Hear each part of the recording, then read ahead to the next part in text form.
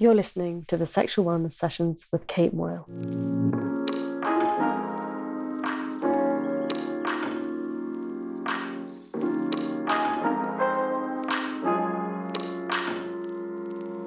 If there's a subject that requires a well-thought-out approach, it's breaking the stigma around sex right from an early age. Luckily, I'm joined by Sarah Sproule in this episode of the Sexual Wellness Sessions, sponsored by the most sought-after and award-winning pleasure brand Lilo. You can use the code KATELILO at lilo.to/Kate to pick a luxurious, sexy toy and to get a free gift with every purchase.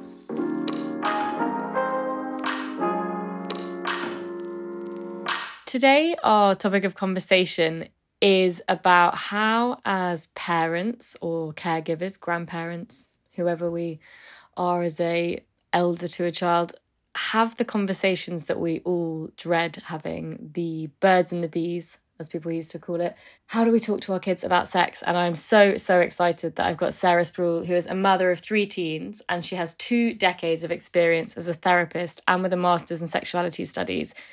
And my favourite thing that Sarah does are her episodes on Instagram where she does sitting in a car answering the questions that people send to her, basically all around sex, relationships, bodies, puberty, hormones, everything and anything that comes under that remit. And as an occupational therapist and sex educator, Sarah is absolutely the right person to turn to with all of these questions. And I feel like you have taught me so much, Sarah, because as I've told you before, as a parent myself and someone who works in sexuality space, I still feel nervous that I'm not getting it right a lot of the time. And I'm often thinking, did I say too much? Did I say too little? Am I going to get a phone call saying, can you come in? Your child has repeated this. And I think that's a really normal part of the anxiety of all of this. And in fact, I think you sum up sort of the edge of where most of the work or most of the support or most of the learning is done for us who are raising children in whatever capacity that is. That part of how can we become friends with that worry or that unsureness or that fear of, are we doing this right or not? Because it's unusual. We probably didn't have any role models of adults who were talking openly in a natural way with a sense of comfort about sexuality when we were growing up. So I just feel like what you've just said there about the feelings that come up is an identification of the place where we get to sit as we take on this part of our child rearing. And it's not necessarily easy, but it can be incredibly rewarding. And I think the hard thing about that is we feel uncomfortable and we try to show our children that we're not uncomfortable, but that's where a lot of parents feel that or a lot of parents describe to me anyway, they feel like they slip up because their child asks them and they tense up or they have a kind of panicky face or they freeze. And then they think, oh God, no, I don't want to do that to my child. I don't want my child to have that response from me. But for so many of us, it's innate because we don't talk about sex in a normalizing, relaxed, comfortable fashion. And then we feel caught off guard. And I think that's another thing that a lot of people describe is, I don't know the answer, or I don't know the right way to do this, or how do I know the right way to do this? And I guess that's why I love the sitting in a car episodes that you do and your content, because for me, they really sum up a lot of the anxieties that parents have. And I guess the biggest one, and I don't know if you'll agree with me or not, that I think I see around a lot is this idea that if we initiate the conversation with our children, if we start it, that in some way talking to our kids about sex is going to sexualize them in some way. And so actually what people do is avoid it. And when I say sexualize them in some way, I think encourage them to think about sex more or explore sex more. It might make them kind of interested in sex earlier than they would have done otherwise. And so as a result, what lots of parents do is avoid it or think I'll leave it another year or leave it till they're older. And would you say you think that's one of the biggest fears that there is at the crux of this conversation? Absolutely. And it comes down to this belief behind all that, which is that children don't have a sexual self, which is not the case. Like, we've been led to believe that because of the world in which we grew up. But children do have a sexual self, a developing sexual self. Even in utero, the physical parts of that are being laid down. And I always use an analogy when people talk about this idea of, I don't want to say too much too soon and get it wrong. Using table manners as an analogy, when we are introducing our child to food and how to eat a meal, we sit them at the table, maybe in a high chair or something like that, but amongst and with an adult or another child who is eating. And we slowly over time teach them particular parts of how you eat a meal. So it might start off with, well, here's some food, you put it in your mouth. So it might be spaghetti or a thing of broccoli or whatever it is. And then as they get a little bit older, then we say, well, here's a spoon and this is how you use it. And it's repetition, repetition, repetition. And then they might start eating food out of a bowl.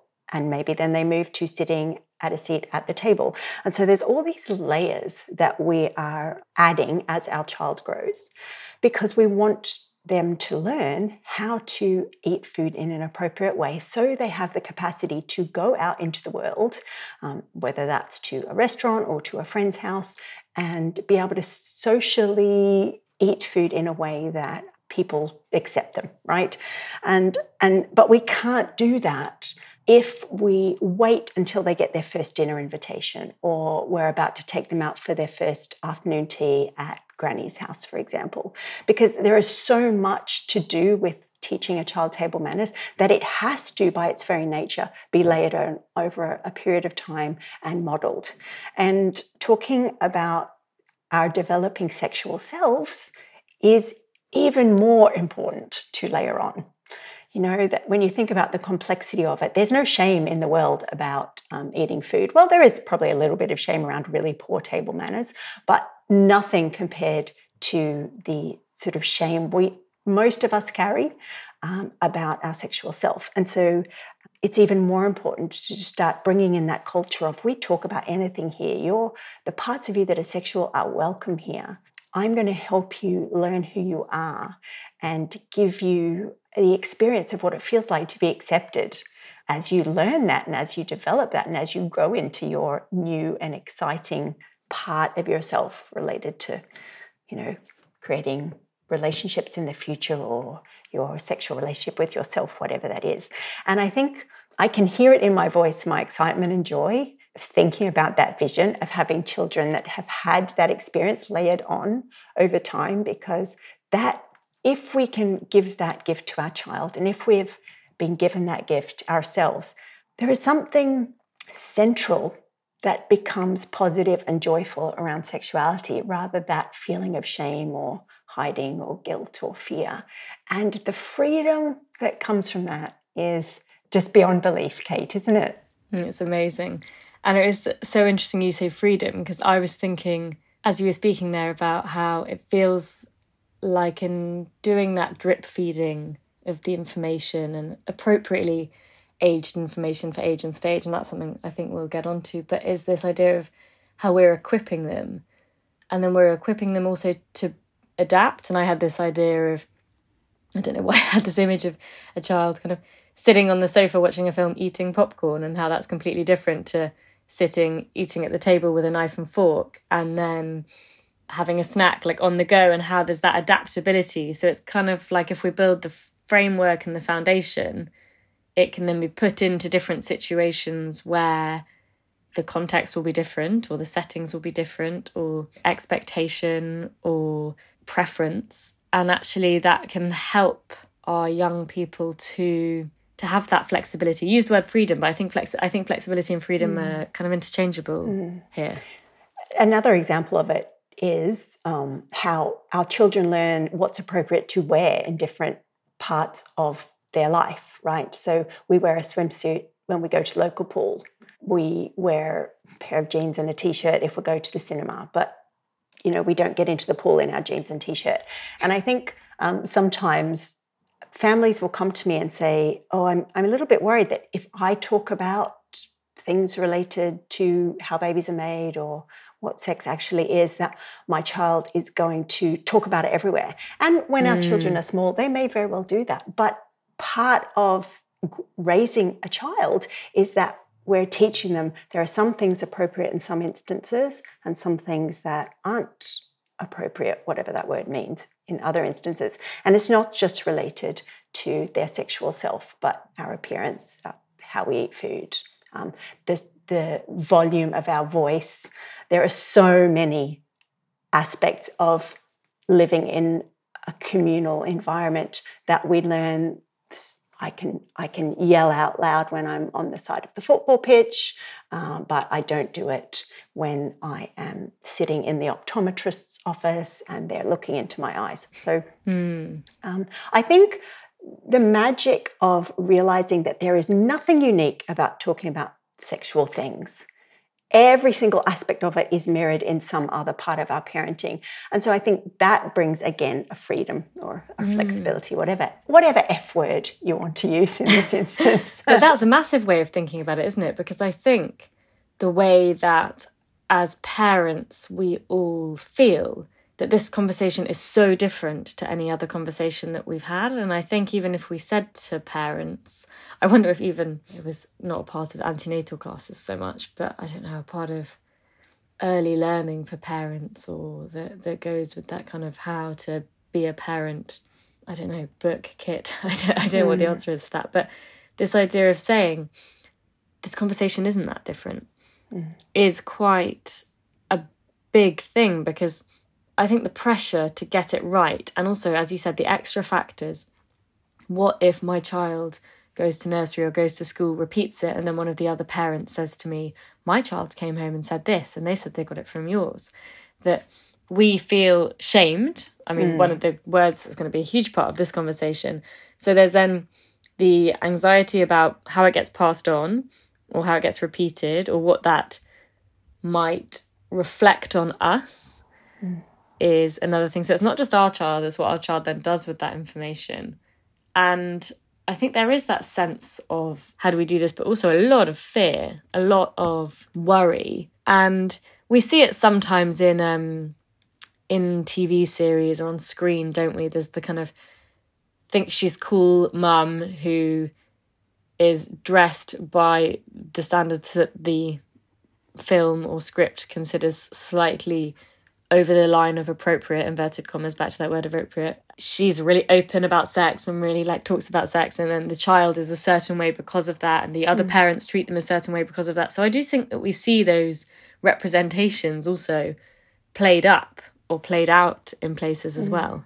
And to bring this conversation back again to the same point about there is nothing new in conversations about sexual things in families that aren't mirrored in other aspects of parenting. That same dynamic of being shamed can equally apply to if we don't do the home baking on the day that's home baking and we actually have to go to Tesco and buy something. Like, I'm that parent. I have never been a home baker. And there is a sense of embarrassment. Yeah, not good enough, mum, whatever it is. And so, again, if we can remind ourselves that these challenges are again about how we feel, the judgment maybe that we're putting on ourselves or that we are sensitive to for other people. It's not just about sexuality, it's about our broader parenting as well. So when you think about it like that, no wonder it's hard, because we've got normal parent judgment, which is about home baking or does our child do enough sport or does our child play too much screen or whatever it is. And then on top of that, we've got our own and the culture's shame about things related to sexuality and the body and babies and all that stuff. And so you've got the shame sandwich. It's like, yay, these topics win because they've got shame from both areas. So no wonder it's hard. I was with some of the school mums, some of my friends who are in the kind of same school network this weekend, and we all laugh at each other when one of us kind of really goes out there and makes more effort and call each other Amanda from Motherland. We're like, oh, you're such an Amanda. There's always one of us that gets it right or wrong, but I like that we can all joke about it and we all kind of embrace it, because there's always one day that one of us has forgot something, or we look after each other. And because there feels like there's a competitiveness a lot of the time, I think, in parenting. And I saw something, I think it was on Instagram quite recently, which said your child's behavior or performance isn't part of the competition of you being a parent or something. It was something along those lines. And it really made me think how there is this perception of, if your child is doing really well, that you must be a good parent, or if your child isn't, that you must be doing something wrong parenting wise. And I think that feeds a lot into these conversations. It's interesting that you bring that up, because that was one of the challenges for me stepping into this work. So when I decided to turn what was a personal journey for me, which was like, how do I talk about these things with my own children? Because I didn't have an experience of having an adult to turn to when I was particularly going through puberty. So when I decided to do this quite publicly, there was one main thing that I had to grapple with, which was, what happens if I'm out in the world talking about how to have a conversation like this, and in the course of my child rearing and my parenting, one of my kids does something spectacular that other families would look at and say, oh, I hope my child never does that, right? And it's related to sexuality. So, like, I'm just picking some out of the air. So, for example, maybe, the worst one that I could think of would be one of my kids committing some sort of consensual offence, right? Or an unplanned pregnancy. Or something really like that we would consider to be a parenting massive fail. And I had to really grapple with that for a while, because it brought up feelings of, well, to be worthy to talk about this, I need to have not perfect children, but children who, avoid those big things. And it got to the point where I sort of realized, if I held back from speaking out because my kids were human, it would be the ultimate in hypocrisy, in a sense, because all of us are humans and raise human children that learn through experience and learn through mistakes, if you want to call them mistakes or failures, put all those in quotes, because all of us, some of our most powerful learning is through the things that we didn't get right. And that absolutely applies to me. In my 20s, there were so many parts of my intimate relationships that I did not get right? Or even I just didn't have the skills to be able to advocate for myself. So it came down for me in this work to having to be really comfortable with the complexity of challenge and raising children who are human and embracing the humanity in myself. And I think that's why I will try and tell stories as much as possible of the things that were difficult for me growing up. Like, I tell a story about how when I was 11, I felt like I was only growing one breast, and it was the horror of that in my mind as I projected forward and thought about, well, what would it be like to be an adult who only has one breast? And, because I'd internalized a lot of, you get acceptance from being perfect or looking attractive. There was a lot of fear and worry, and I prayed to God, because I was raised by missionary parents. I prayed to God that if I could please just grow two breasts roughly the same size, I would always be good, and like stop press, I was not always good.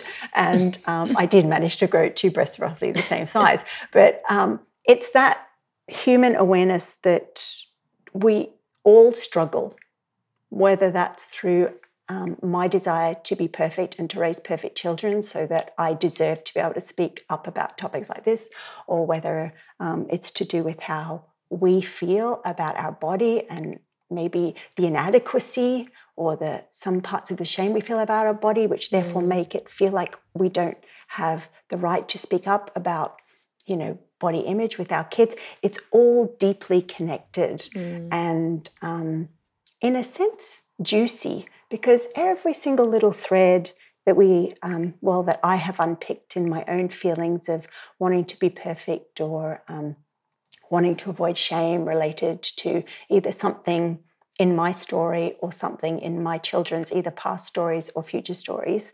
Every time I unpick a little thread, it allows more openness for me in my work, but actually in our parenting too.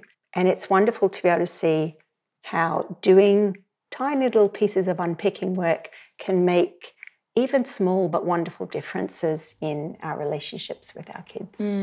Yeah, I love that. And I guess I wonder if that's one of the things that you feel is a useful, tool, takeaway from this episode or this conversation for people, is the imperfectness of these conversations is actually a real gift for our kids as well as for us, because I think that's also part of it, which is we don't have to know all the answers. And I think if our kids come to us and they say, Mama, what does that mean? That we can say, oh, I don't know exactly, but could I come back to you on that? Or why don't we learn about that together? Or could I go and read about it and then I'll let you know this evening? And I think so often there is this anxiety that as parents we're meant to know it all.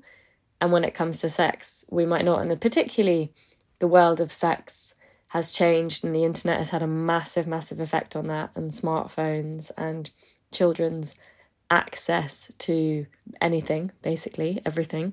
And I think in modelling the imperfectness, we can also say, do you know what? Sex isn't always perfect, or relationships aren't always perfect, or that we don't always get these things right, but we can try our best, or be kind, or talk about consent, or talk about relationships in a way which models this expectation that things shouldn't always be a certain way. Yes. And then if they aren't that certain way, as a result, you feel shame about it because you got it wrong.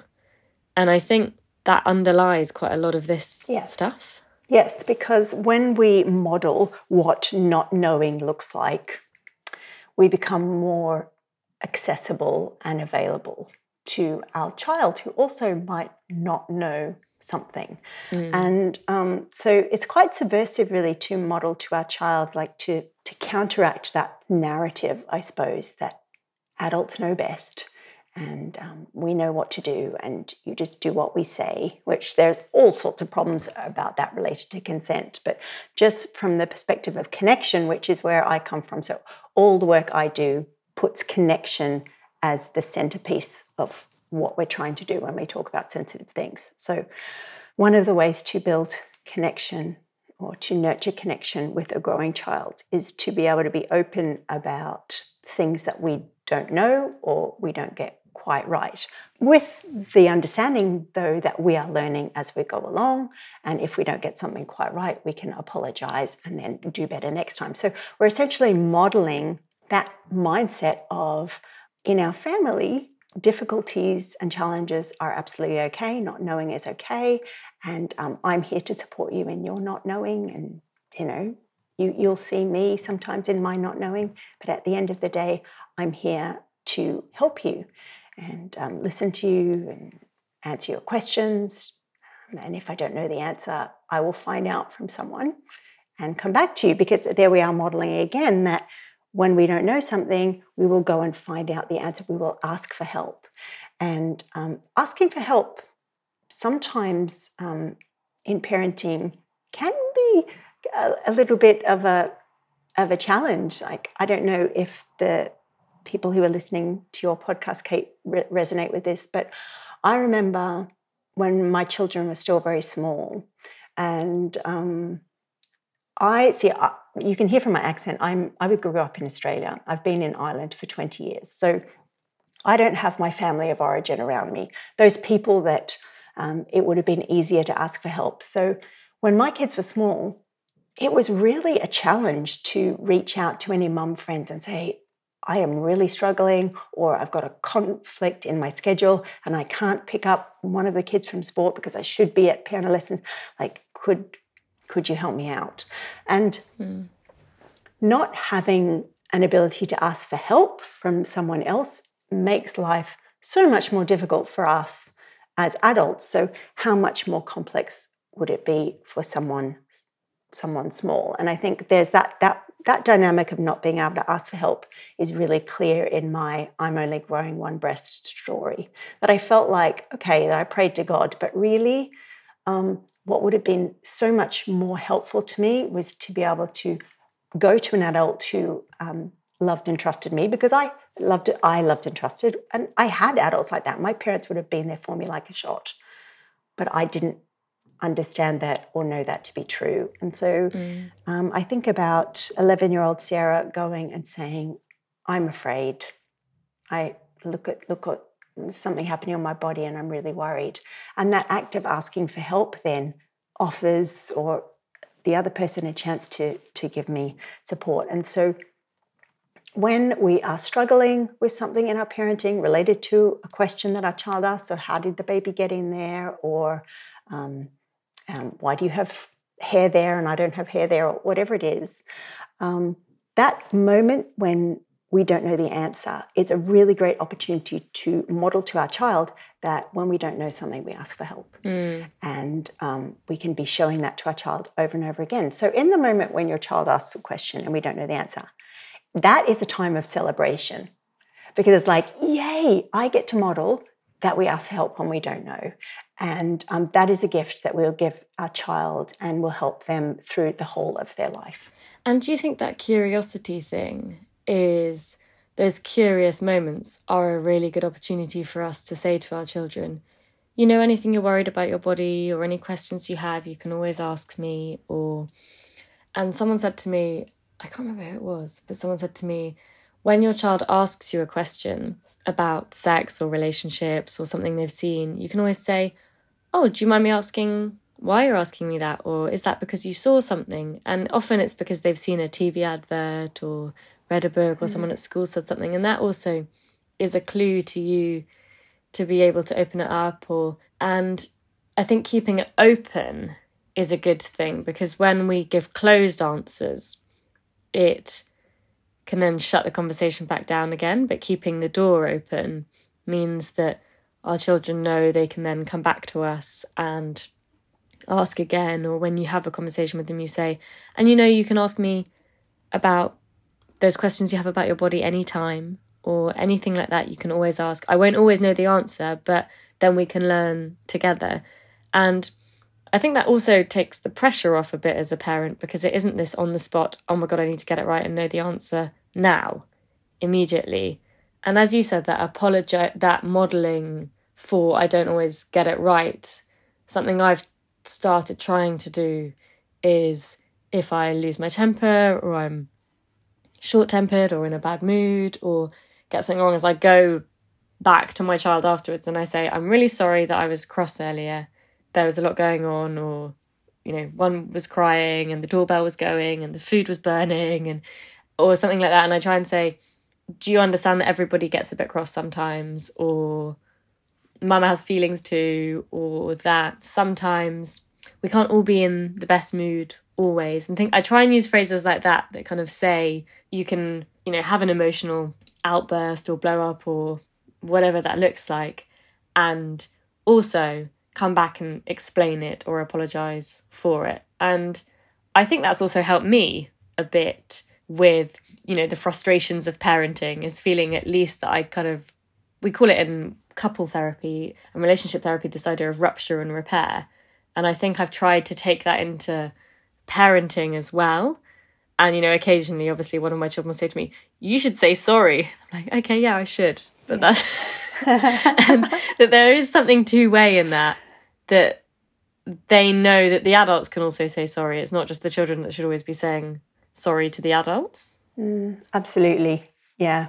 What you're talking about is modelling the way to have a healthy relationship with someone that you love and trust. And we're giving our child the felt experience, the lived experience of what it is like when someone takes responsibility for their part in it. And it's modeling that sort of thing is so valuable.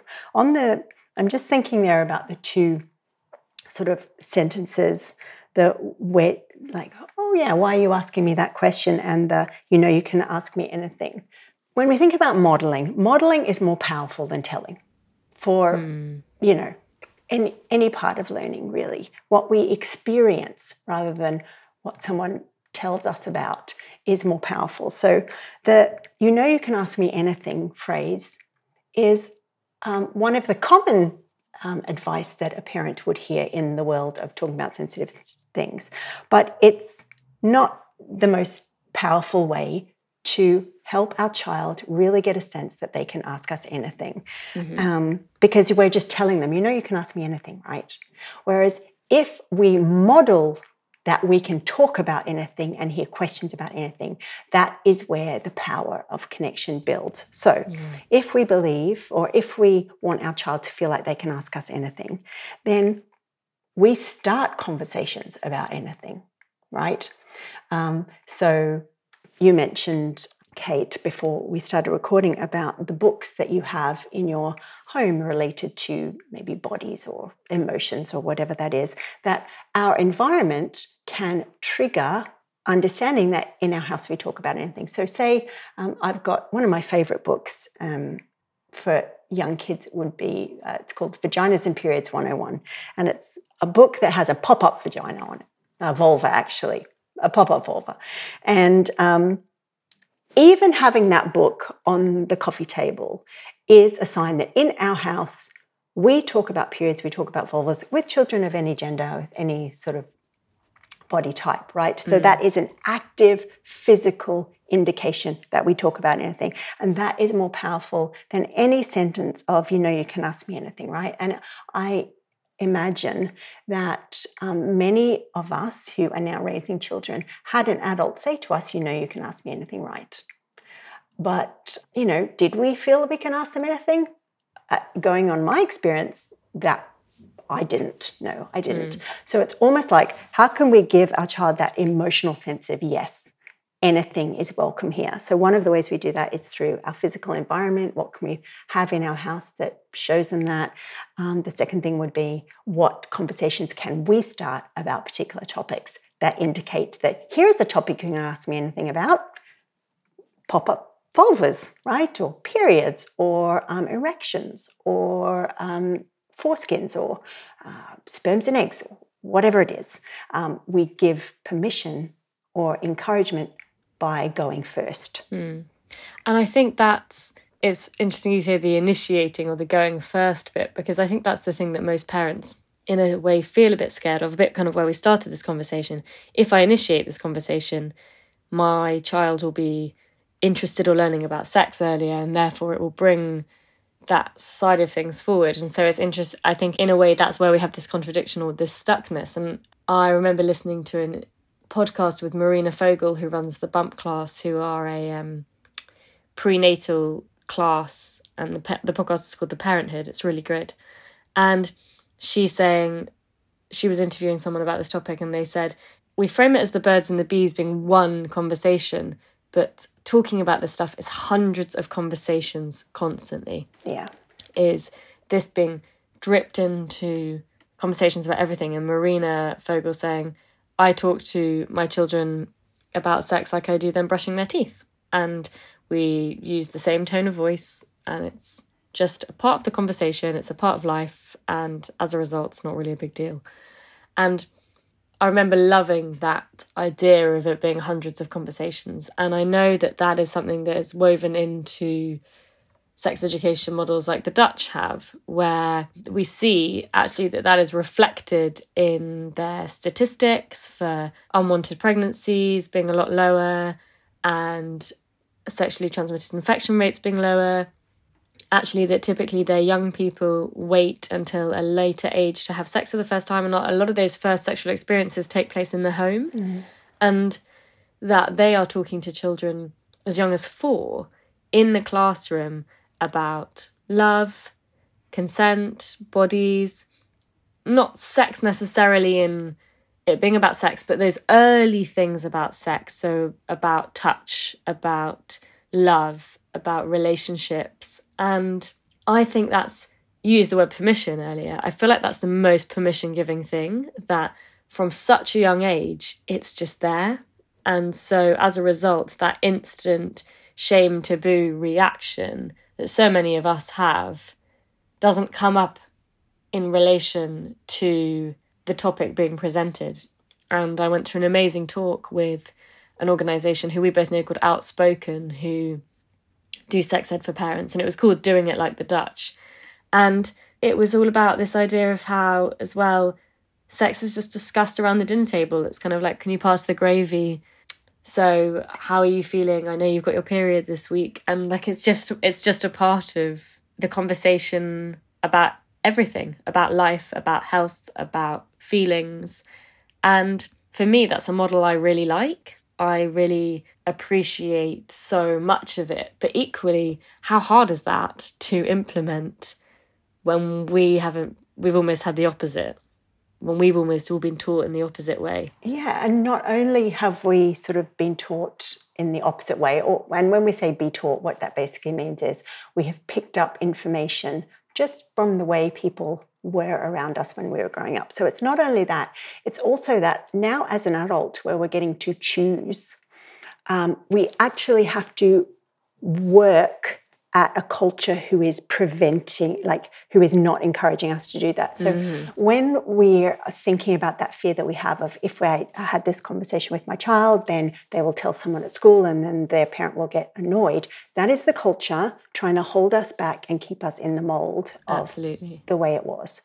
And so one of the things to be really clear about is when we choose to take on this doing parenting in this particular way, it is an act of courage and almost a sense of being a pioneer or an explorer into a new way. And that if you can imagine in your mind, right, that you're here with your child behind you and you are choosing to push the culture back from them so that they can learn a new way. And if you imagine what that could look like or feel like physically in your body, you might be holding a shield in one hand and some sort of, like, I'm imagining a spear. I'm thinking Amazonian right now, right? That me as the Amazonian parent or mother, I have my child behind me and I am forging their path, and blood, sweat, and tears are pouring off me. And I know without a doubt that this is so important because my child is behind me skipping along and I am running interference for them. I have a story. I think one of my kids was 9 or 10, and we at that stage in our relationship with my partner, we were using condoms as our contraceptive method of choice. And so we had condoms in our bedside lockers and various parts of the house all the time that our kids were growing up. So by the time this child was 9 or 10, it was part of our thing. You know, you're talking about doing it like the Dutch. On our shopping list, we had broccoli, toothpaste, condoms, you know. And so when the kids were helping us do the shopping, that would be part of the thing.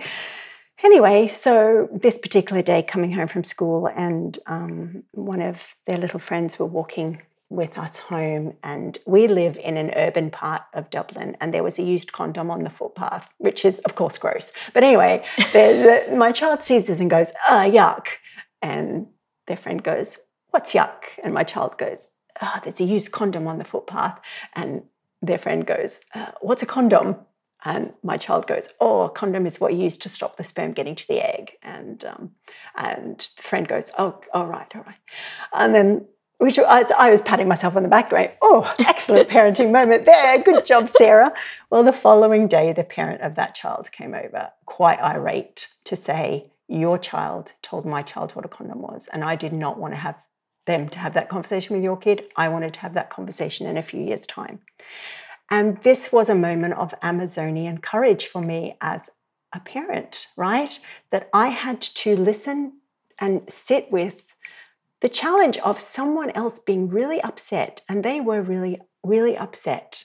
And so it's this really interesting experience of knowing that what I was doing for my family was right and having this massive pushback. And that story actually has a happy ending because 2 years later, I got a phone call from that parent, and they were saying, they have a younger child, and they were saying, I realized I need to talk to him much earlier than I did with my first kid. So do you have any book recommendations? And we had that conversation. So it's like in that moment where we are doing that Amazonian warrior stance and pushing back to allow our child the freedom to grow and change into something that, they can be, because it's shame-free, we are also modeling to the community around us a different way. And our community may not see that as a positive thing in the beginning. Yeah. And most likely that will be if their first child is the same age as our first child. But what we are doing is actively showing that there is another way to do this. And most of the time, what happens in my work anyway is families will come to me when they have an older child who is going into puberty and they're starting to realize, oh no, I wish I'd been talking about this earlier. And so they come to me, and then we start looking at, well, what can they put in place for their younger children? And then how do they catch up for their older child? Yeah. And it's an opportunity of growth and learning. And what I love about that story that you just told is this is one of the things about it. We can't control when this stuff is going to come up. We can't control when we're going to step over a used condom on the pavement, or someone at school talks about tampons, or a sex scene comes on a series, or our child walks into the room as they're talking about something and we have a podcast on, or whatever it is. We can't, the internet and smartphones obviously being one of the biggest surprise or out of control factors for us as a part of that. But it's that waiting for an opportunity for it to happen means that it's probably going to happen when we least expect it, or, as you said, stepping over a condom on the pavement. And that, I think, is a part of this, because this stuff is going to come up and it is around us. And, one of the things I talk about a lot is this idea, this kind of funny idea. We're in a funny place where sexual wellness and sex positivity, I suppose, as a movement is really moving forward, and we are having a lot of these conversations and a lot of the work is happening, but it clashes with the history and the taboo and the idea, the default really, that we shouldn't be talking about this stuff, or this stuff should still be private or shouldn't be public. And I think we're definitely not there. I'd say shame is one of the most commonly attached feelings to sex still.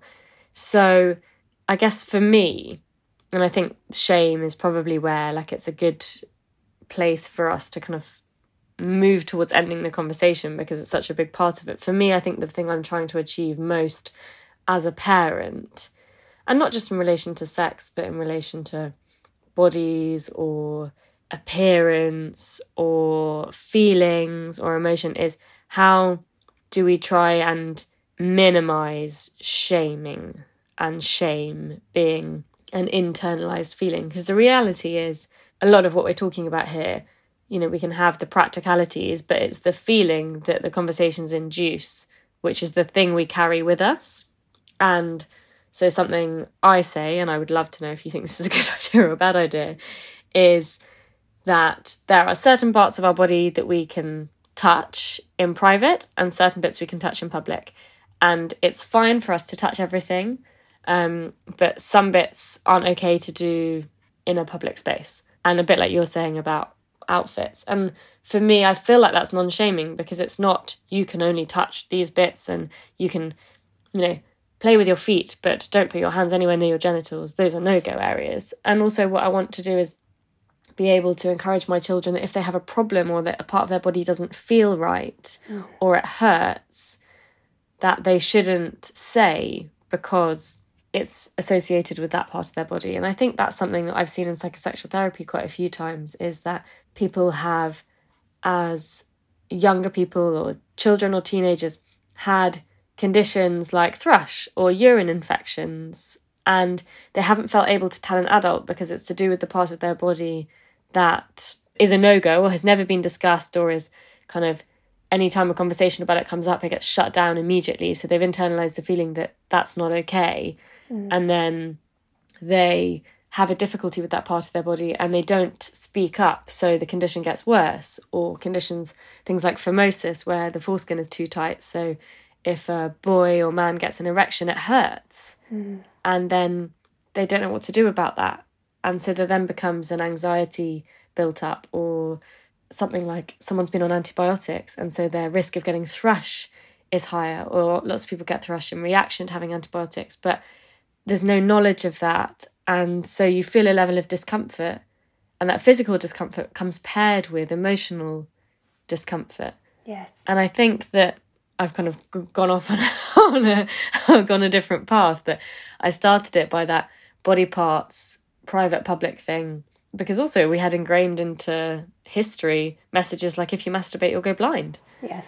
And we know that some of the highest densities of nerve endings are in the genitals, and that children don't know necessarily that what they're doing is sexual, but it just feels nice. They touch themselves on their body all over, and they learn that it's not an okay thing to do, rather than it's naturally, it's kind of like a learned behaviour that they know what to do or not. And I guess as parents, that learned behaviour we play a huge part in. Yes. I love the sort of the way that you structured that sentence, which was, our bodies feel wonderful to touch, and touching them all over feels great. And some parts of our body we do in private. I love that. And I think the additional part that we can bring to that too, to really counteract feelings of worry and shame that our child might pick up, if not from us, then from people outside, is to, I sort of talk about it in my work as like this face that we put on when we talk about magic. It's like, it's wide-eyed, interested, excited, and you won't be able to see that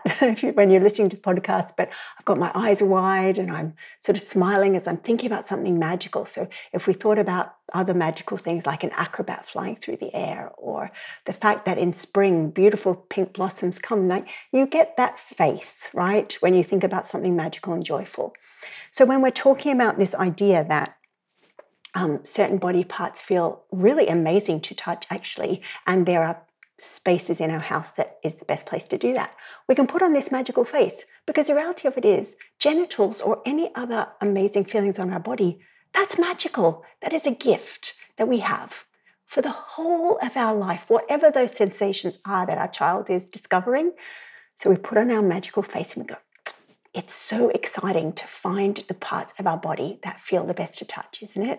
And that's one of the jobs of being a human and being a kid, that we find those magical places. And the place to do that is somewhere where, like, you feel safe, like your bedroom or your bathroom, or whatever the rules are in your house. But we're bringing this element of joy to it. And when you bring the element of joy and the magic face, as I call it, not only are the words saying this is an anti-shame activity, but your body language is doing that same thing. And that sort of tip, we're using the magic face, you can practice the magic face in your mirror if you feel weird about doing it, because all the things we've talked about, Kate, all the statements and the need to do this when our children are very, very young, and to do it early and often, like that layering technique I said earlier. There's no shame in needing to practice this before we get to do it with our child. So practicing the magic face, you could do that with a friend. You say, I need to practice my magic face. So let's talk about something, or you could do it in front of the mirror. Sometimes we need to practice saying particular words, which we can say, like one of the prescriptions could be saying the word penis 10 times before you brush your teeth, morning and night, or whatever it is. So as we're slowly sort of giving our nervous system a chance to get used to a word that when we were growing up was probably paired with an adult's face who looked shocked or disgusted or whatever. So what we're needing to do is send signals to our nervous system that actually it's okay. It's okay. Yeah. And you can do that. Some people are able to do it on their own. Sometimes you need someone, a friend or a therapist or a sex educator, or someone whose nervous system loves talking about penises and vulvas and tampons and all that, who can teach your nervous system that, these words are good. In fact, they're fun. In fact, they're magic. And then you can pass that magic on to your kids too. I love that. I definitely think I have the magic face. I mean, probably too much. Yeah. whenever I just love my job. And I think one thing I wanted to ask you, which I imagine the age range of children who are listening, not the children who are listening to this, the parents who are listening to this, I imagine there might be quite a wide age range of children, is if a parent suspects that their child is already starting to have some kind of sexual contact or sexual experiences, or is starting to show interest in that side of things, and a parent feels that they haven't had those conversations with their child, it's never too late, right? And would you have any advice for parents who think that their child might be already starting to have sexual experiences? And when I say child, I mean more young person. Yeah, I guess I'd like to have that as a part of the conversation, because I know that a big worry, as you said, is people's children get to a certain age and then they think we should start having a conversation. I wish I'd had it earlier. Yeah. Is how can we help people with that stage of things? This is a wonderful chance to practice taking responsibility. So let's be honest. If we had been able to talk about this earlier because we knew it was important for our child, we would have done that. But we didn't know. So here we are. But we are the adult in this relationship, so we take responsibility. And that can sound like this. I need to apologize to you for something, right? So that's how you start a conversation, taking it on, completely our responsibility. And you can add something like warn our child, because I'm imagining that this conversation might start around, you might be in a situation where you need to have this conversation around 13, 14, which might sound horrifically early to some people, but certainly when kids start secondary school, there can often be the culture of, have you had your first kiss? What's the dealio? Come on, sort of thing. So I need to apologize to you for something. And this conversation might be a bit embarrassing, because when we use the word embarrassing or when awkward or whatever that word is, we're flagging a sensation that they might feel in their body that we might feel in our body too. So you already know, Kate, that when we name emotions that we perceive to be negative, when we name them, there's this magic thing that happens, is they reduce in their feelings inside our body. So if we name that for ourselves, we name it for our young person, then we say, I need to apologize to you. This conversation is going to be a bit awkward probably, or embarrassing. There's something, a part of being human that I could have been talking to you about since you were 4 or 2 or whatever it is, and I didn't know. And now you're 13 and I realize I've made a mistake. See, we're modeling all these things we've talked about already. We're modeling in this one conversation. I've made a mistake and now I'm going to need your help. Because one of the major things with young people at that age is they're not at the stage where they would have been able to just happily listen to us now. There's a developmental physical sensation they get when they hear an adult talking about things related to sexuality, which is almost like a revulsion. It's like like they need to push us away. I call it the squick factor, right? So they will already have that in their body, and so we're saying to them, I need your help, because you need particular information. I need to know that you have this information, and at the same time, you need to know that I'm not going to talk about things or say things to you that cause you to feel embarrassment or worry or anxiety. So you're creating this culture of collaboration. And that's exactly the word I was thinking about, actually. Yeah, because and that's the culture that we enter into when we're parenting older children who are growing towards adulthood, essentially, this collaborative culture. And so then it becomes a matter of sitting down and explaining what we know our child needs. So that is non-negotiable. We know you need information about this. You're going to need to help me or advise me or instruct me about what are the ways that you can I know you can get this information in a way that feels comfortable for you, right? So we are standing in a non-negotiable, you need this information. The collaboration comes with our child about how they get it. Because some children will say, it's okay, I know everything, it's fine, you don't need to talk. That's not that's not going to be okay, because that doesn't meet our need. Our need as a parent is to know that our child has all the information and has heard us talk about these things, so they know they can come to us with questions. And helping our children to make informed choices. Yes.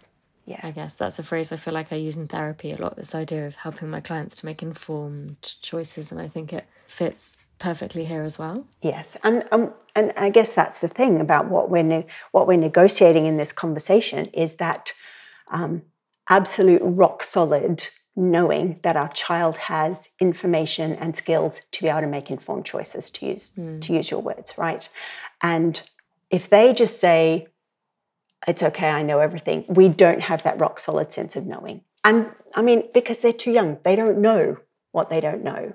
And so when you enter into that culture of collaboration and you stand your ground, and this is a boundary setting thing in parenting. We stand our ground, no, this needs to happen, and we need to negotiate together how it's going to happen, then we can move forward. And I'm not saying it's easy, but that's what parenting's about. Do you remember? Oh, I definitely remember bringing home a newborn. Was that easy?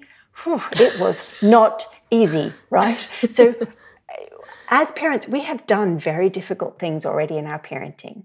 And this is another thing. And when you think about it, maybe this is easier than bringing home a newborn, because I don't know about anyone else, but that was completely soul destroying for me. Yeah. Absolute carnage. Yeah. And I guess to close this off, what resources do you think are out there that are really helpful for parents? Because I think that's the other thing, is where do we go as parents who want to know more, or are trying to know more, or trying to learn more, and we feel we can get good information. Obviously your page is something I'd like to point to. Outspoken Sex Ed for Parents is an organisation I would really like to flag. I think that they have some great resources, and they have a really good newsletter as well, where they send, I think it's monthly, articles out that have been in the press about bodies and sex and things like that. So I think they're a great resource. But anything you'd like to throw in? Yeah, I'd like to add that when we think about resources, it's not just about sort of buying a book. Well, it can be about that too, buying a book and leaving it on the shelf. I think the power in resources comes from on these resources in an ongoing way, showing up every week in our inbox, or every 2 weeks, whatever it is. I agree with the Outspoken newsletter. It's great. And it's a place where you can go to find out all the things that can help you increase your understanding about what's out there to help you chat, right?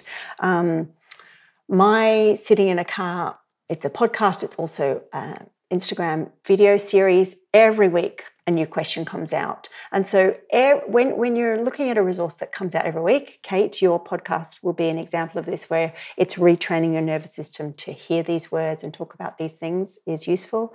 I love amaze.org. They have a YouTube channel, which is little, very short, about 3-minute comic videos about specific things, and they're sorted into age categories, all sorts of things.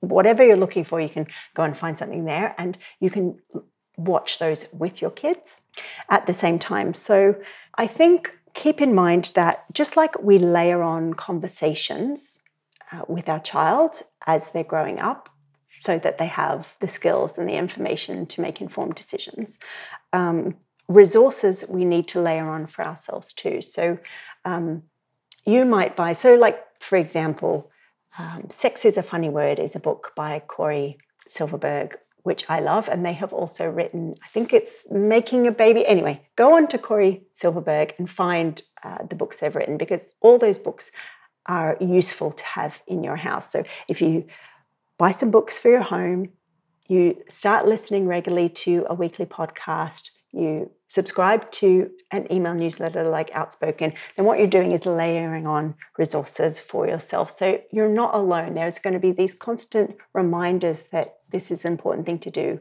and you don't need to do it by yourself. Amazing. It's almost building a mini culture of comfort with sex in your home, isn't it? I guess is the way. And what I think is also really important to say is you don't have to be an expert and you don't have to be really sex positive and really out there and really enthusiastic about everything, because I think the comfort thing is, it's like if I'm working with people with sexual pain conditions, for example, we talk about going from painful to uncomfortable to comfortable to pleasure. We talk about going up this scale. No one is expecting every single parent to end up at the kind of highest end of the scale where this stuff is not remotely uncomfortable or not remotely challenging. And I think that even just increasing your comfort is enough to shift something. That's also okay. You don't have to become a sex expert or love having these conversations about sex or be trying to lead the PTA and how to have the conversations. It's okay just to do it in your own way. Yeah. And I think that is a big part of it. I always say to my clients in a first session, I have these conversations every day. I'm not expecting you to feel as comfortable as I do or use the same language that I do. And you do it your way and I will work with you. And that, I think, is a good thing for as a reminder for parents. Because again, the whole point of this conversation is to not put pressure on to get it right, get it perfect, know exactly what you're doing, but almost the opposite. Yes. I think about how there are other aspects in our parenting where we're not experts and we get on with it. So only a few parents will be nutritionists, for example, yet we have all managed to wean our children onto solids in some shape or form. They're getting food. That's a good thing, right? Some of us are not personal trainers, yet we are making decisions and helping our child with their, healthy levels of physical activity in the same way that we don't have to be a professional to do those things. We just do our best and we continue to learn. Those same things can happen with our conversations about the sexual parts of being human, our sexual selves. And if you can manage the other parts of parenting without being an expert or having a degree in it, then it is possible to give yourself permission. The first step is to give yourself permission to do this to the best of your ability. And maybe the best of your ability looks like practicing the word vulva every time you stop at a red light. Or maybe it's saying to your child, do you know what? I've realized that there's a word about our body that when I was young, I was taught not to say, or I was told was a bad word. Do you want to hear the bad word? And it's like, ooh, what child does not want to hear a bad word? And then you can say penis or vulva or whatever it is, and make it a bit of a game. So there is always going to be ways to be creative. And if you can't come up with creative ways, that is exactly right as well. Where you are is exactly right.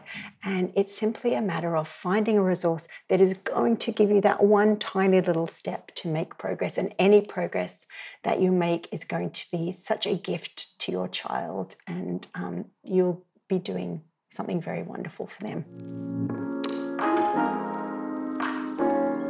I hope you enjoyed this episode of the Sexual Wellness Sessions. If you'd like to join us for more conversations, you can click subscribe on either Apple or Spotify podcasts, and if you have a moment, please leave us a review.